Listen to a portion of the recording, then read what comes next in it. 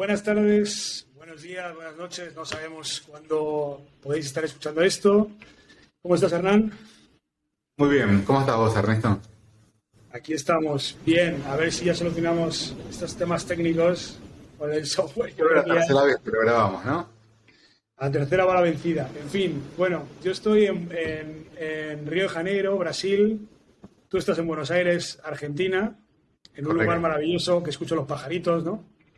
Sí, y la cortadora de césped también. Está bien. En fin, lo importante es que se nos oiga. En fin, estamos aquí para hablar hoy de MrPink, que es un proyecto en el que llevamos trabajando un tiempo, tú más que yo. Yo llevo desde mayo, junio de 2021, que es cuando nos hizo la intro Pepe Pascual. Saludo para él. Gracias, Agradecidos Pepe. estamos. Y, o sea, prácticamente sí, junio estamos ahora mismo hablando, estamos en enero de 2022, el tiempo pasa muy rápido, pero tú llevas en esto ya desde ¿cuándo? Desde junio de 2020, Junio 2020 es un como, poco más de año y medio. ahí es la concepción como proyecto o cuando empiezas a darle vueltas a la idea de esto, que no hemos dicho ni qué es, pero ahora vamos con ello. Sí, Pero sí, ahí te diría, ahí es el momento en que dije, voy a armar un fondo de Venture Capital para invertir en Sudamérica, ¿sí? Y no tenía idea de con quién lo iba a hacer, mucho de cómo hacerlo, ¿no? Pero como emprendedor, si querés, es cuando surgió como la chispa de esto es lo que quiero hacer. ahora te voy a preguntar por eso, porque esa chispa, ¿de dónde salen las ideas? A nosotros que nos gusta mucho hablar de ese tipo de cosas, ¿de dónde salen las ideas? ¿Qué es lo que hace que de repente, ¡pum!, aparezca ahí en la cabeza? Pero antes de nada, ¿qué es MrPink? Bueno, MrPink es un fondo de Venture Capital que invierte en etapas tempranas en una región de Sudamérica, ¿sí? Vamos a ir unpacking cada cosita.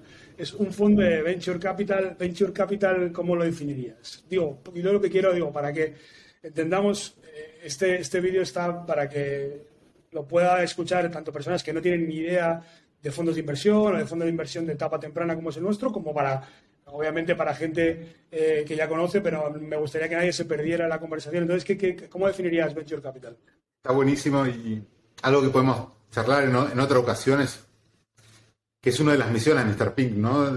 Desmistificar un poco todo lo que tiene que ver con las inversiones y que mucha más gente entienda cómo se crean empresas y cómo las empresas generan oportunidades para que crezcan las economías, que al final del día significa que a la gente le vaya mejor, ¿no? Entonces, ¿qué es Venture Capital o capital de riesgo? Son inversores que están dispuestos a invertir en cierto tipo de empresas, ¿sí? Startups, se le dicen los gringos, ¿sí? Empresas que tienen que tener alto crecimiento. Esto tiene que ver con la forma en que se estructuran estos fondos, que tienen un tiempo de vida donde necesitan liquidez.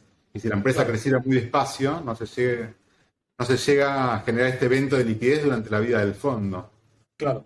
Entonces, un venture capital, por decirlo de alguna manera, no invertiría probablemente en un negocio tradicional con una escalabilidad, esta palabra que también se usa, que al final es crecimiento acelerado, en un negocio tradicional que no pueda tener un crecimiento acelerado porque tienes unas necesidades de poder salir antes de tiempo.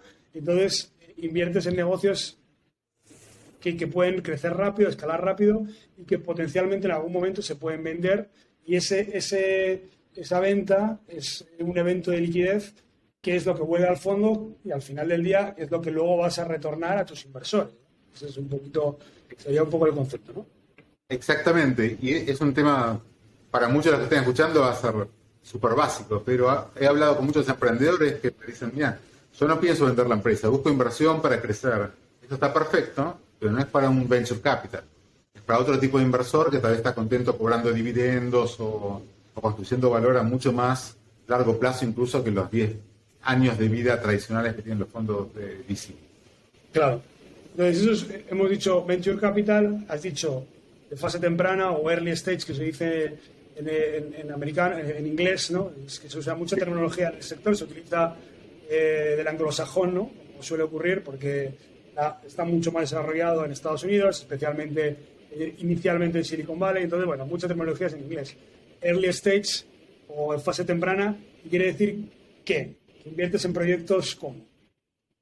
Para nosotros, early stage son proyectos que que ya están funcionando, ¿no? Hay un MVP, ¿no? Un producto mínimo viable ya en mercado. Ojalá algo de facturación, ¿sí? Y si no es facturación, suficientes usuarios con recurrencia como para testear que hay un primer indicio de que hay tracción, ¿no? De que, ¿qué significa tracción en simple? Es que la cosa viene por acá, ¿no? Que seguramente va a haber que pivotear, como se dice en la industria, hacer cambios en la estrategia de ejecución, de go-to-market o lo que fuere, pero que parece que ya estamos empezando a entrar en la etapa de alto crecimiento. Claro, o sea, podríamos decir que son los comienzos de la empresa, pero luego, fase temprana, hay muchas fases dentro de la fase temprana. Podría ser muy al principio, cuando tienes un PowerPoint y poco más, y muchas ilusiones en la cartera, pero no dinero.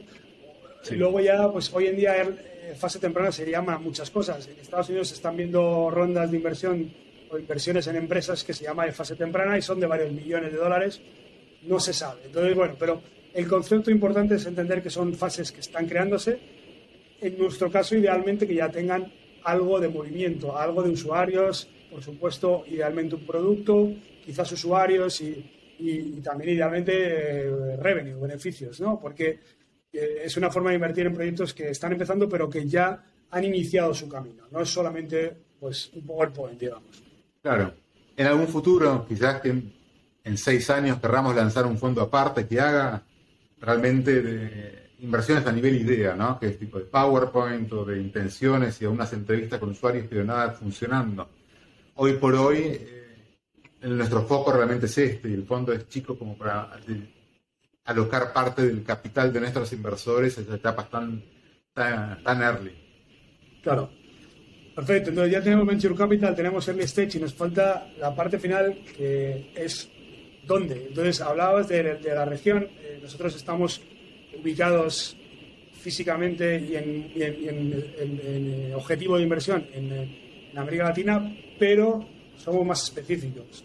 ¿Dónde es la idea? Esta palabra tan rara que te gusta decir. Sí, como vos hacías la analogía que esto es una startup, esto es totalmente una startup, ¿sí? Y me vuelvo un minuto para atrás, ¿no? Nosotros ya pasamos la etapa de idea, tal vez fue mi junio 2020, cuando no había nada y empecé a conocer los primeros inversores. Ahora ya tenemos nuestro MVP, ¿no? Estamos ya invirtiendo, hemos hecho 5 inversiones y demás. En todo este trayecto nosotros vemos que sí, Latinoamérica es muy atractiva como región y es de hecho la región del mundo que más creció en porcentaje, ¿sí? El año pasado, durante 2021, y alcanzó un número bastante monstruoso, ¿sí? Son casi 15.000 millones de dólares invertidos, cuando pensamos que en 2016 era menos de medio billón, menos de 500 millones, ¿sí? Entonces pasamos de 500 millones a casi 15.000 millones de dólares. Es monstruoso el crecimiento, 30 veces, ¿sí? Es más rápido de lo que fue en los 5 años anteriores a la explosión de la burbuja en los años 2000 en Estados Unidos, ¿sí? El dot-com crash, como le dicen. Pero ¿qué pasa? Eso, por un lado, a mí no me preocupa si las inversiones son con cuidado, porque el nivel de inversión es tan bajo. Si uno ve todo el capital puesto en Venture Capital comparado contra el producto de la región, es bajo como lo midas comparado contra otras regiones más avanzadas.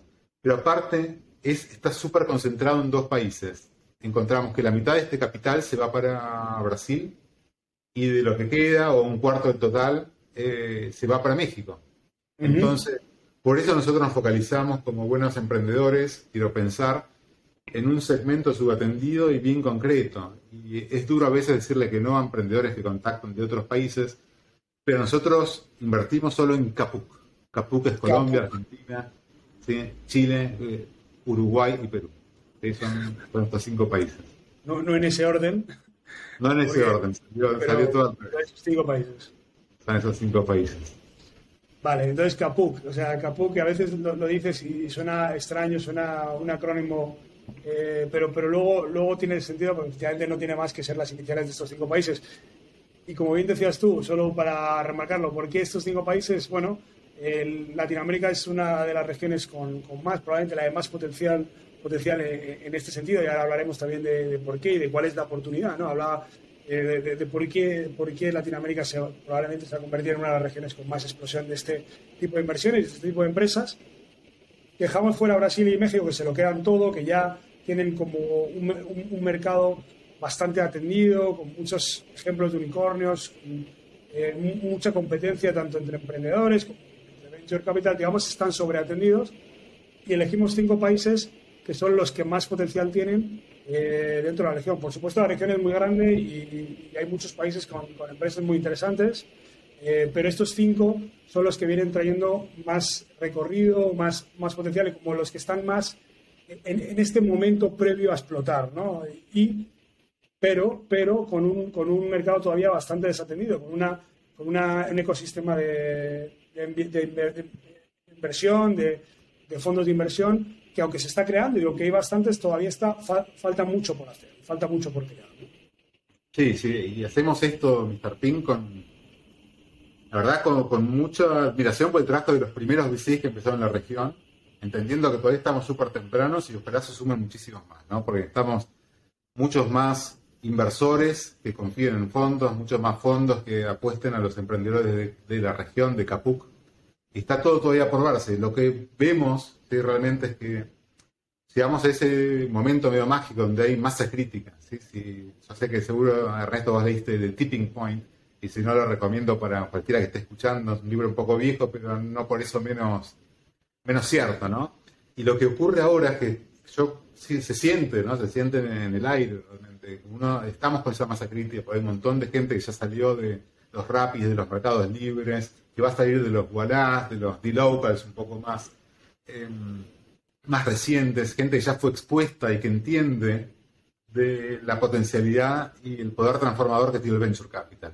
¿Sí? Gente que ya cobró stock options, ¿sí? Entonces esto que parecía un concepto muy gringo, muy sacado de una película, ¿no? Ve que es real, que tiene un amigo que trabajó en tal lado y hizo su primer capital, ¿no? Siendo early engineer, ¿no? Estando primero en alguna empresa o lo que fuere. Y eso genera muchas más conexiones, ¿sí? Y el crecimiento que se desata es exponencial, ¿sí? Porque cada uno habla, comenta con más personas. Hay un cambio cultural profundo, que es lo que hace falta para que la gente se anime, ¿no? Vos siempre hablás del tema del miedo a, ¿no? O de la pérdida del miedo al fracaso, a lanzarse. ¿No? Sí. Sí, en esta región, en todo el mundo, ¿no? El miedo, ese concepto de el miedo al fracaso, el miedo a emprender y equivocarte, eso ocurre en todos los países del mundo, es ese peer pressure, esa presión de tu padre, de tu madre, de en plan, pero qué locura es esta de emprender, mejor en España diríamos hazte funcionario o busca un trabajo que sea sin mucho riesgo, que no te dé problema. Entonces, eso en todos los países yo creo que pasa para que se cree un ecosistema emprendedor se tiene que perder un poco el miedo al fracaso y entenderlo como un aprendizaje. Pero claro, eso yo creo que ya está pasando en América Latina. Yo creo que ya tú estás en Argentina, conoces muy bien el ecosistema argentino. Yo viví varios años en Colombia y todavía estoy muy conectado al sector de emprendimiento en Colombia porque yo emprendí allí y estuve muy conectado a distintos niveles con todo el ecosistema emprendedor. Y bueno, hay que decir, por países como por ejemplo Colombia, comentábamos antes, que es el país con más emprendedores o, entendido de otra manera, con más autoempleo del mundo. No hay otro país en todo el mundo, por poner un ejemplo de uno de los países donde invertimos, Colombia, donde nos llegan muchos proyectos, no hay un país con más autoempleo. Claro, este autoempleo habla también de la persona que te está vendiendo arepas en un semáforo, pero es una cultura. En Colombia, por ejemplo, hay una cultura de emprender, de crear.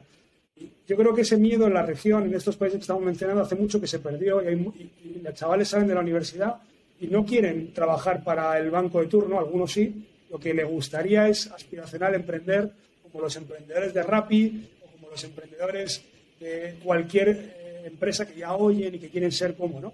Pero ahora falta otra parte de la ecuación, porque muchas veces hay el interés, la actitud, el querer hacerlo, pero si no hay la posibilidad, si no hay, cuando tú tienes una idea, alguien que te aporte capital para arrancar, que muchas veces sabemos que ese primer capital viene de familia o viene de lo que se suele llamar en inglés los friends, fools and families, ¿no? Los amigos, los tontos y la familia, es la traducción literal, aunque no está muy bien, pero luego hace falta más, hace falta dar el siguiente paso y es donde nos gustaría entrar, porque esto también es ese apoyo que queremos dar a la región, es entrar a aportar capital para obtener este tipo de proyectos en una fase donde si no hay este capital probablemente te quedes ahí, ¿no?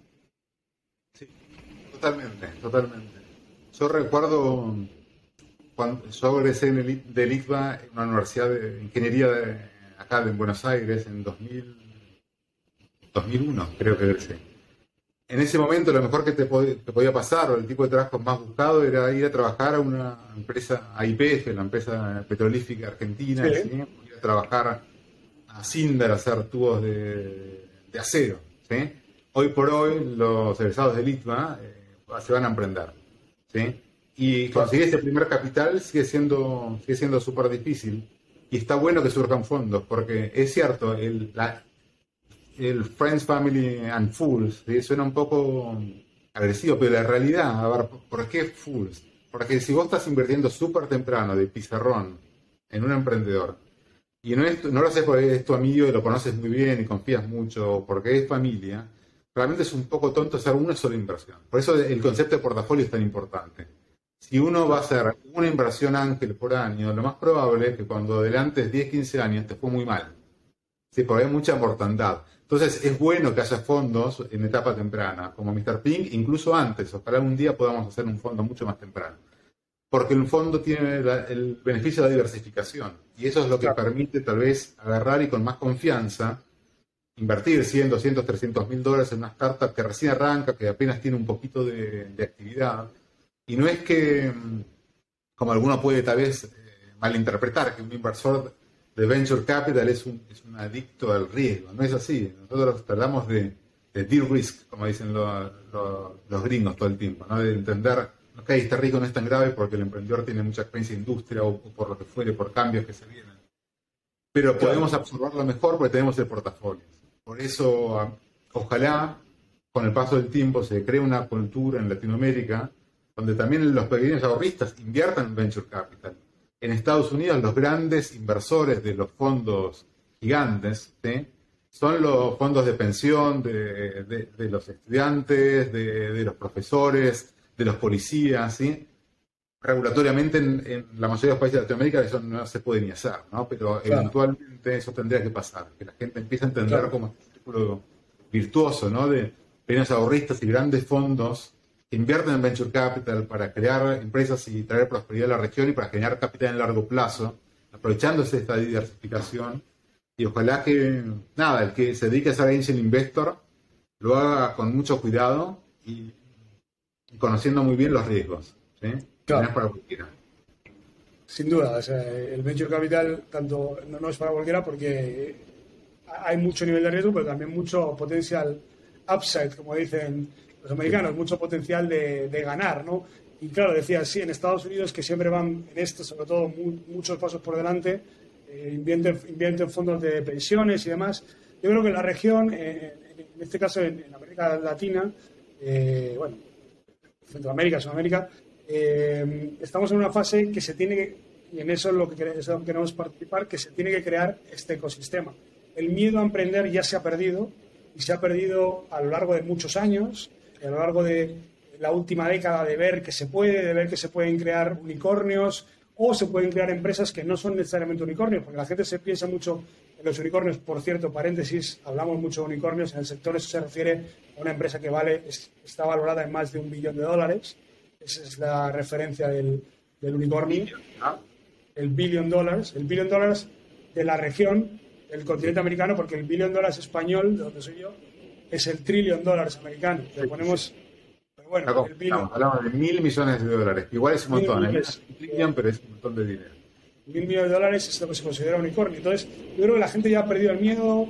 La gente, como decías tú, sale de la universidad y los más top no quieren irse a YPF, como decías tú, o a Colombia, o a la típica empresa que decías, ya tengo la vida resuelta, sino lo que quieren es emprender. Y lo vemos todos los días. Y cada vez nos encontramos emprendedores más jóvenes. Ayer mismo yo hablaba con un proyecto muy bonito que tenía 2 emprendedores, uno de nuestra generación, que no diremos cuál es, porque no tenemos edad. No, bueno, de nuestra generación, y el otro emprendedor era muy joven, casi recién licenciado, y tenía unas ganas de comerse el mundo y una capacidad y muy buen feeling del mercado. O sea, obviamente la juventud no tiene la experiencia que puede tener una persona que lleva 20 años trabajando, pero tiene otras cosas. Entonces, ese miedo se ha perdido.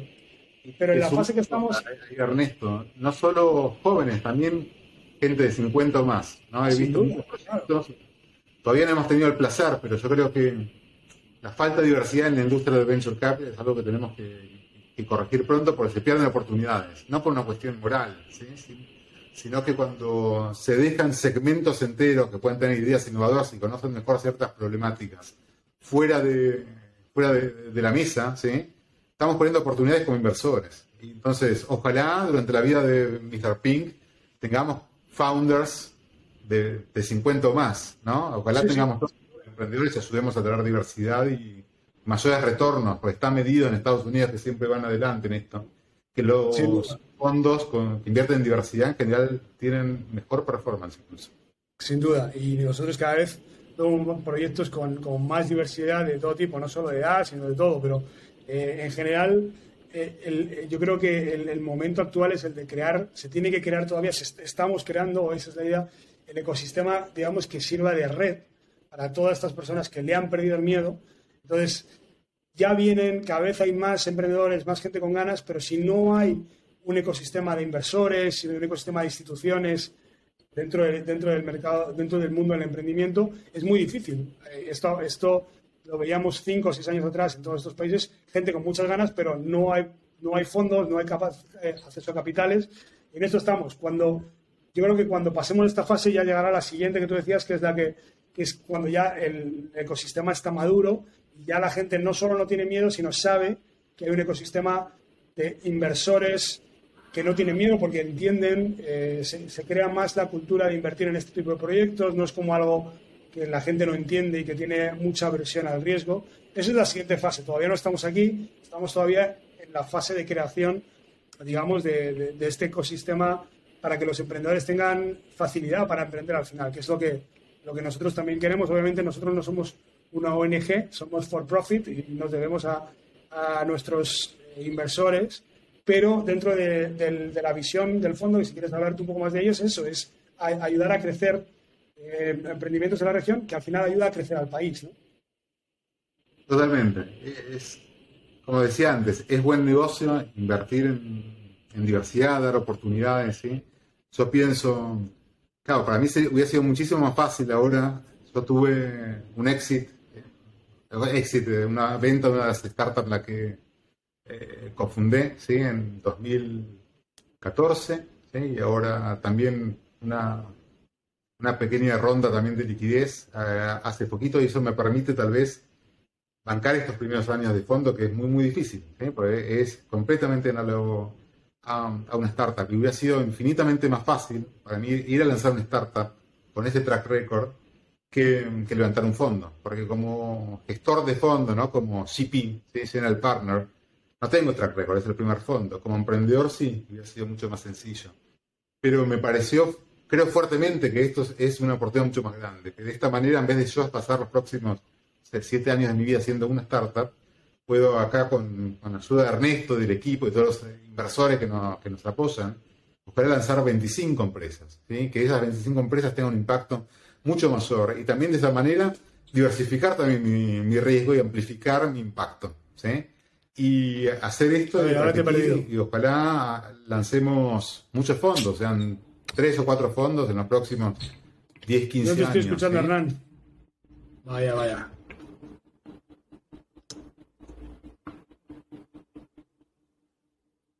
Vaya, te he perdido, tío. ¿Eh? Sí, pero ahora estamos. Vamos a retomar. Solo te has quedado congelado. Te has quedado congelado. Si quieres, arranca. A ver, ¿estás ahí? No. Espera, ven. El cartel y se me fue. ¿A vos también? Y como yo te veo, pero ¿y cómo he hecho al otro Hernán? Ahora hay un Hernán impostor. Ahora está. Está uploading igual. Está uploading algo. Vale. Ahí estás. Bueno, retomemos. Ahora te vuelvo a ver bien. retomemos, yo te estaba diciendo de ayudar al ecosistema y retoma desde ahí, o sea, sabes dónde te digo, ¿no? Sí, sí. No sé si dice toda la historia de por qué hacer el fondo. Ahí va, creo. Yo te doy el pie, decía que al final la idea es apoyar a los emprendedores que crean proyectos, lanzan ideas, hacen crecer sus ideas y eso al final ayuda al país también. Dale. Dale. Arranca. Perdón. Pensé que me ibas a dar el pie. No, pero es el Bueno, pie. dale. Bueno, listo, listo. Por supuesto, no es ayudar, como decías antes, no es una ONG, ¿sí?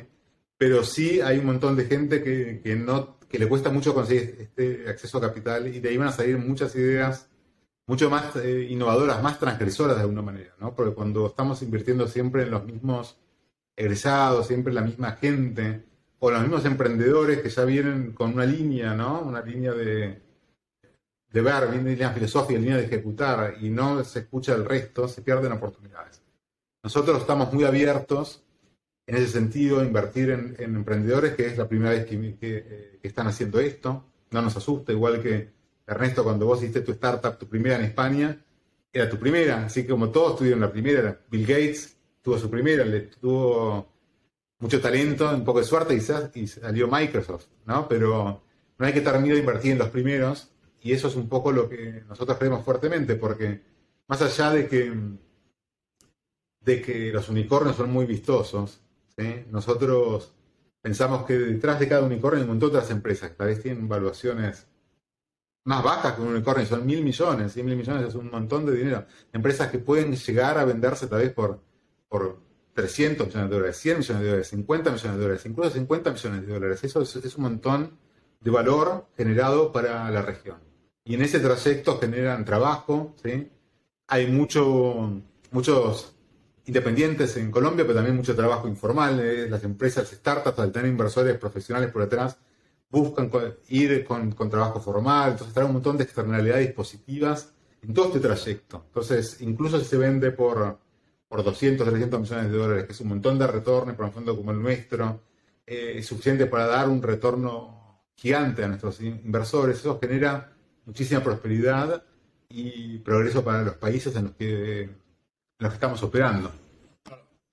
Y me comentabas que es uno de los motivos por los que ahí por junio de 2020, después de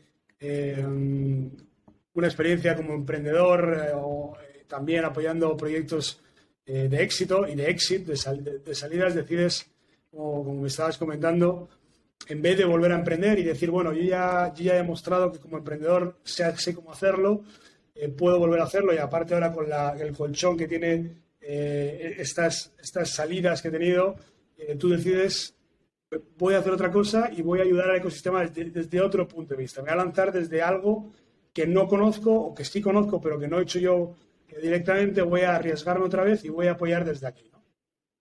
Sí, es un gran pivot. Para mí sería muchísimo más fácil ir a hacer otra startup y levantar capital, ¿sí? Yo en las últimas dos startups con las que estoy involucrado son americanas, ¿sí? La primera que fui late co-founder era Pulpo Media, que entre 2011 y 2014 crecimos hasta un run rate, ¿sí? Un nivel de revenue de unos 20 millones y nos compró una empresa pública en ese momento. Después de unos años me bajé y me terminé sumando a otra startup americana que me gustó mucho.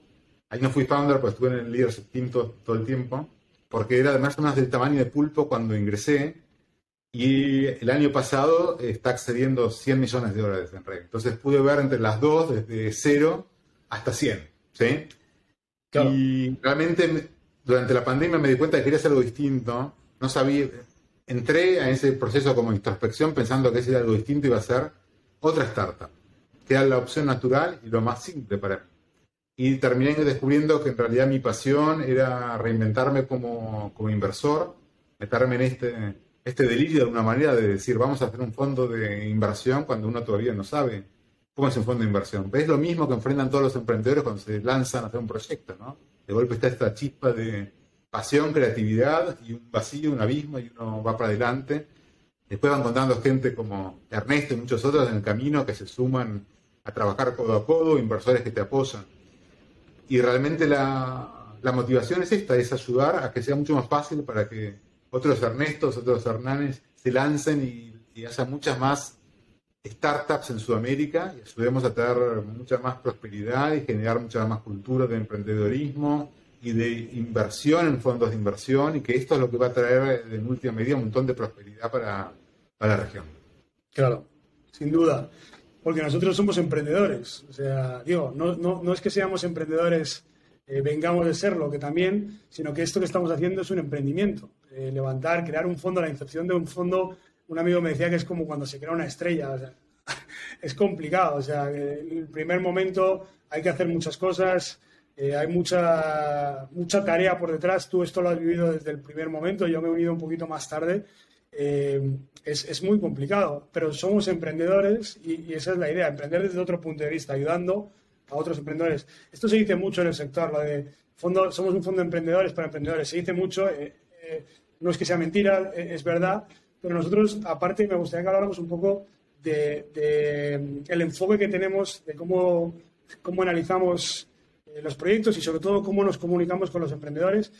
Porque es una de las cosas que a mí más me gustó cuando empezamos a hablar, pues eso, allá por mayo del año pasado.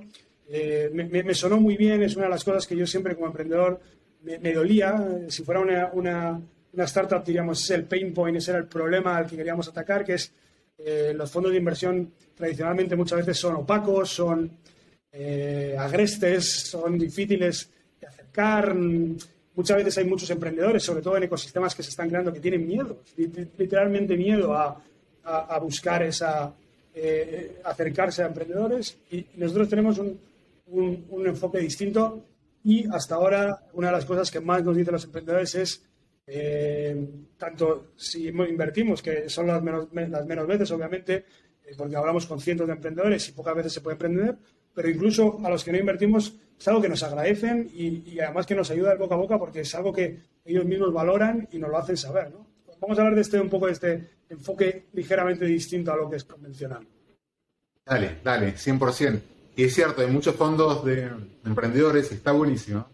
Los emprendedores no somos todos iguales. Hay distintos perfiles, distintos estilos, ¿sí? Formas de ejecutar, ni mejor ni peores. Nosotros tenemos uno muy, muy particular, muy nuestro, ¿sí?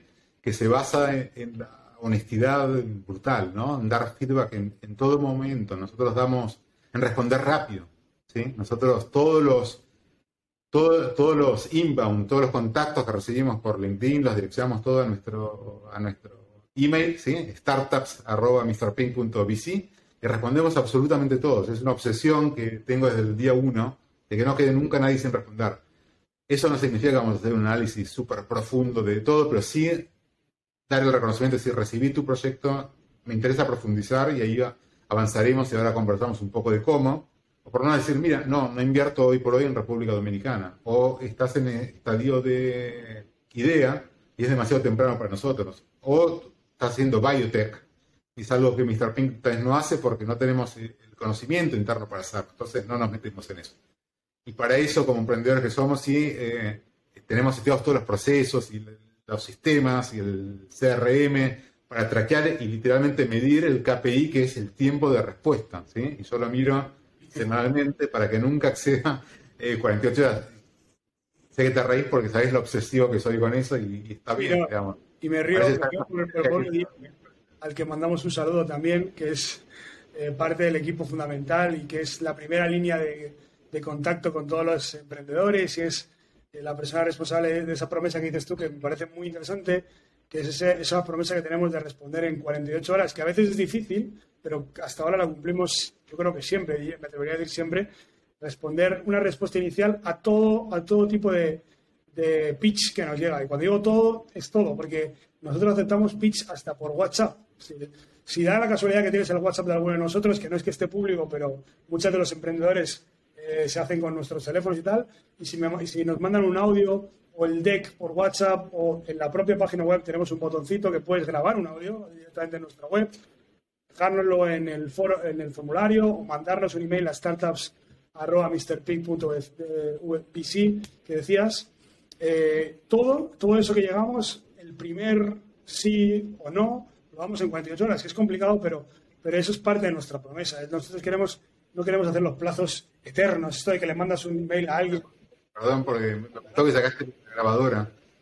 ¿Por qué hacemos eso? Para bajar las barreras de entrada, para que la gente no deje de contactarnos porque falta que el diseñador gráfico les acomode el deck o porque no están seguros de cómo poner una idea. Con que nos cuenten en un minuto. De hecho, por el sitio web está restringido a un minuto. Más o menos lo que hacen, quiénes son, qué problemáticas que buscan resolver, en qué mercados operan, en qué estadio están. Con eso ya es suficiente para que nosotros podamos volver a ellos y decir, mira, me interesa profundizar o no. Entonces, que todos, que no sea un trabajo aplicar. Si hay otras formas de hacer aplicaciones para otros fondos, algunos tienen formularios más estructurados, tienen sus ventajas, sus desventajas. Nosotros elegimos realmente que ese primer contacto sea bien simple, bien llano. Claro, quitar el miedo, o sea, es parte de nuestra idea. O sea, creo que todavía está por llegar un emprendedor que hable con nosotros y no salga con buena sensación. Quiero pensar, ¿no? O sea, desde luego el feedback que tenemos es tremendamente positivo. El opuesto a lo que nosotros buscamos es la figura un poco del VC o del inversor serio, que da miedo, que sales de ahí y no sabes qué ha pasado. Hay muchas veces hablas con emprendedores que dices, me da literalmente miedo, ¿no? O sea, no tiene por qué ser así, pero a veces ocurre. Nosotros somos el opuesto, en el sentido de bajamos la primera barrera precisamente para que la iteración empiece como te sientas más cómodo. Por supuesto, vuelvo a decir que luego hay un proceso de análisis tremendamente metódico, por fases, en la que distintos miembros del equipo, yo, tú, Diego, nuestros venture partners entran en distintas etapas y el análisis se va, digamos, densificando según va pasando adelante. Al principio es más superficial, si entras en nuestra tesis o no, si eres de República Dominicana, como decías, o de Panamá, pues no entras dentro de nuestra tesis. Luego ya pasas a un análisis más de esto es interesante o no es interesante, y luego tenemos un análisis muy profundo donde entramos varios y donde nos puede llevar, nos lleva de hecho un tiempo. Pero todo ese proceso es un proceso muy dinámico, además muy transparente. Nosotros tenemos un proceso público, está en nuestra página web, se puede ver. Público quiere decir de etapas de análisis, donde vas pasando, digamos, a distintas fases de análisis. Es público y nosotros se lo comunicamos a los emprendedores. O sea, estamos en esta etapa. También es otra de las cosas que queremos, que cuando tú hablas con un VC no sea una caja negra como los aviones, sino tú estás hablando conmigo y si estamos entrando en una fase más de análisis o incluso si estamos en una fase donde estamos a punto de tomar una decisión, queremos que lo sepas y queremos que sepas dónde estás, ¿no? Literalmente nosotros en nuestras comunicaciones escritas tenemos como un mapa, como ponen como en los shopping malls, que dice usted está aquí. El mapa del tesoro, que le llamamos a veces. El mapa del tesoro. Exactamente, y eso gusta mucho. Y lo otro que para los emprendedores que pueden estar escuchando, yo siempre lo digo en la primera charla con ellos, pero lo aprovecho y lo digo acá, ¿sí? Que piensen que nosotros, para que pierdan también un poco el miedo, esto es un trabajo. Es un trabajo menos común que otros, pero mi trabajo es invertir. Yo tengo un mandato de mis inversores, dan cierto capital y confían en nosotros para que lo hagamos, pero cuando yo voy a una reunión voy con las mayores expectativas de que ojalá me convenza y que sea el proyecto que lo quiera llamar Ernesto, es decir, Ernesto, tenemos que profundizar esto, pero ojalá podamos invertir en esta startup porque nos va a hacer la vida fácil a todos y va a hacer felices a nuestros inversores, ¿sí? Claro. Y lo otro, con muestra de velocidad, ¿no? Nosotros una vez que llegamos al final y terminamos el due diligence decimos, bueno, listo, generalmente mandamos el dinero en 24 horas, ¿sí? Porque no hay muchos comités para poder ser rápido, y esto es algo que nuestros inversores lo entienden y por eso nos apoyan. Esto se maneja más como un hedge fund, en el sentido que una vez que ya nos pusimos de acuerdo, decidimos y vamos, no hay que pasarlo a un comité evaluador adicional, no hay algún inversor institucional con preferencias o poder de veto, ¿no? Cuando nosotros estamos y eso ya sale para adelante. Claro, tal cual. Aparte, hasta ahora nuestros inversores, los LPs, que se dice en la terminología, pues son gente muy parecida a nosotros, en el sentido, hoy por hoy, pues muchos de ellos son emprendedores y muchos de ellos incluso han invertido porque quieren aprender de esto, porque quieren apoyar el ecosistema, porque les emociona invertir en empresas de temprana creación. Entonces, bueno, en ese sentido nos gusta pensar que todos los que estamos en esto, pues estamos, o sea, no es una labor de inversión puramente financiera, sino venimos de aquí y creemos en el ecosistema, no somos una ONG tampoco, pero nos motiva a todos los que estamos aquí mucho a apoyar, a crecer los ecosistemas de la región, y en eso estamos, y tratamos de ser muy ágiles. Y aparte de eso, el otro punto es ser honesto, brutalmente honesto. Decía, esto alguien que lo escucha y diga, pero entonces la honestidad brutal a veces duele.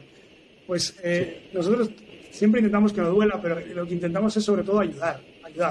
Todas las iteraciones que tenemos, desde la primera hasta la última, cuanto más adelante, pues mejor te conocemos y te podemos dar un feedback más adecuado, pero te vamos a dar un feedback. Nunca hemos dado ni vamos a dar nunca un no, sobre todo en proyectos que ya hemos estado hablando con el emprendedor a lo mejor una vez o dos veces. Nunca vamos a dar un no sin motivo.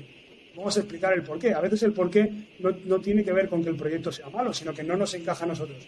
Pero a los emprendedores les ayuda muchísimo el que les seamos sinceros del porqué. Incluso muchas veces el porqué es cosas que pueden ayudarle al negocio. O sea, en muchos casos decimos, mira, no, porque hay este punto que creemos que tiene mucho riesgo y a lo mejor tenéis que mejorarlo. Y eso se lo apuntan, les sirve para el futuro, ¿no? Pueden ser mejoras en los proyectos. Y la verdad que tenemos muy buenos, si fuéramos un restaurante en Google, tenemos buenos reviews hasta ahora de los emprendedores.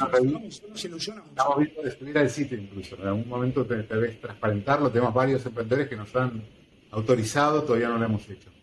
100%. ¿Sí? Y el feedback es desde un lugar de humildad también, eso es importante, ¿no? Es lo que vimos nosotros en tal vez X cantidad de horas de conversaciones, revisando materiales, pero nunca pensando tener la verdad absoluta, ¿sí? Pero bueno, es nuestra verdad que compartimos con la intención de que les sea de utilidad, sea cierta o no, tal vez les permite ver las cosas de otra manera o contar con la visión externa y franca de un inversor que se dedica a esto y ve cientos de deals por mes, ¿no? Claro. Sí, y aparte, bueno, y luego para también hablar un poco, pues, totalmente de nuestro approach o nuestra forma de trabajar, que es un poquito distinta. Esto también es común decirlo a veces en algunos fondos. Nosotros nos gusta ser bastante explícitos, que es el tema de ayudar a los emprendedores. Entonces, muchas veces los emprendedores cuando reciben financiación de un fondo quieren que no les moleste, que el fondo no les moleste, está bien, que no entorpezca. Nosotros no vamos a entorpecer, pero desde luego lo que sí que dejamos claro, tanto a lo que invertimos como incluso a los que no invertimos, que muchos de ellos estamos en contacto y abrimos puertas, hacemos introducciones a lo mejor con otros fondos o con otros emprendedores, encantados de hacerlo, pero desde luego por los que invertimos, las empresas que invertimos, hasta ahora hemos invertido ya en unos cuantos proyectos. Este año, que en 2022 vienen muchos más, pero de momento ya tenemos unas cuantas inversiones. Y nosotros siempre decimos, considerarnos partes del equipo sin molestar. Es decir, no somos parte del equipo, no vamos a estar molestándote en el día a día, pero úsanos como un asset, úsanos a nosotros, a los partners, pero también a los venture partners que tenemos, que son muy buenos, sobre todo en áreas concretas, pero vamos más allá. Nuestros inversores, nuestros LPs, también pueden ayudar y tenemos incluso un programa muy interesante que hoy igual no nos va a dar tiempo, quizás en un próximo podcast o vídeo, como lo queramos llamar a esto, hablaremos en concreto del programa que tenemos de los LPs para inversores, porque nosotros queremos que los inversores también participen y pueden ayudar también. Pueden ayudar incluso con las empresas en las que invertimos, ¿cierto? Sí. Claro. En fin, llevamos un buen rato. Yo creo la idea de este primer vídeo, vamos a hacer muchos más, hablaremos con nuestros emprendedores, con la gente que hemos invertimos, con la gente del equipo, hablaremos con gente del ecosistema, pero la idea de este vídeo era un poco un primer vídeo para romper el hielo y para presentar pues el fondo de una manera pues, más hablada, ¿no? Más distendida. No sé si lo hemos conseguido, espero que sí. No sé si nos hemos dejado algo, Hernán, que se te ocurra. Llevamos un buen rato. Una buena introducción, espero que quien lo mire esté de acuerdo, ¿sí? Tal vez en otra próxima edición podemos hablar de esto, de cómo trabajamos con los LPs, podemos hablar más en detalle del proceso de selección, ¿no? Hay muchos puntos. Yo voy a hacer la tarea de volver a ver el video y vamos a ver qué podemos sacar de temáticas, porque muchas veces cuando uno está tan metido y tiene tanta pasión por lo que hace, después hacer double clic en cualquier lugar y entrar a 40 niveles abajo, ¿no? Hay que ver por dónde tiene sentido. Estupendo. Pues Maravilloso, ya pues no queda nada por decir. El que haya aguantado hasta ahora se lo agradecemos eternamente y sobre todo si eres emprendedor en la región, en Capuk, startups@mrpink.vc o mrpink.vc es el website y ahí puedes dejarnos tus datos o nos buscas en LinkedIn a mí, a Ernesto García, a Hernán Aro o a MrPink y ahí estamos en cualquier medio para escucharos y bueno, pues hasta la próxima. Listo. Hasta luego. Chao, chao.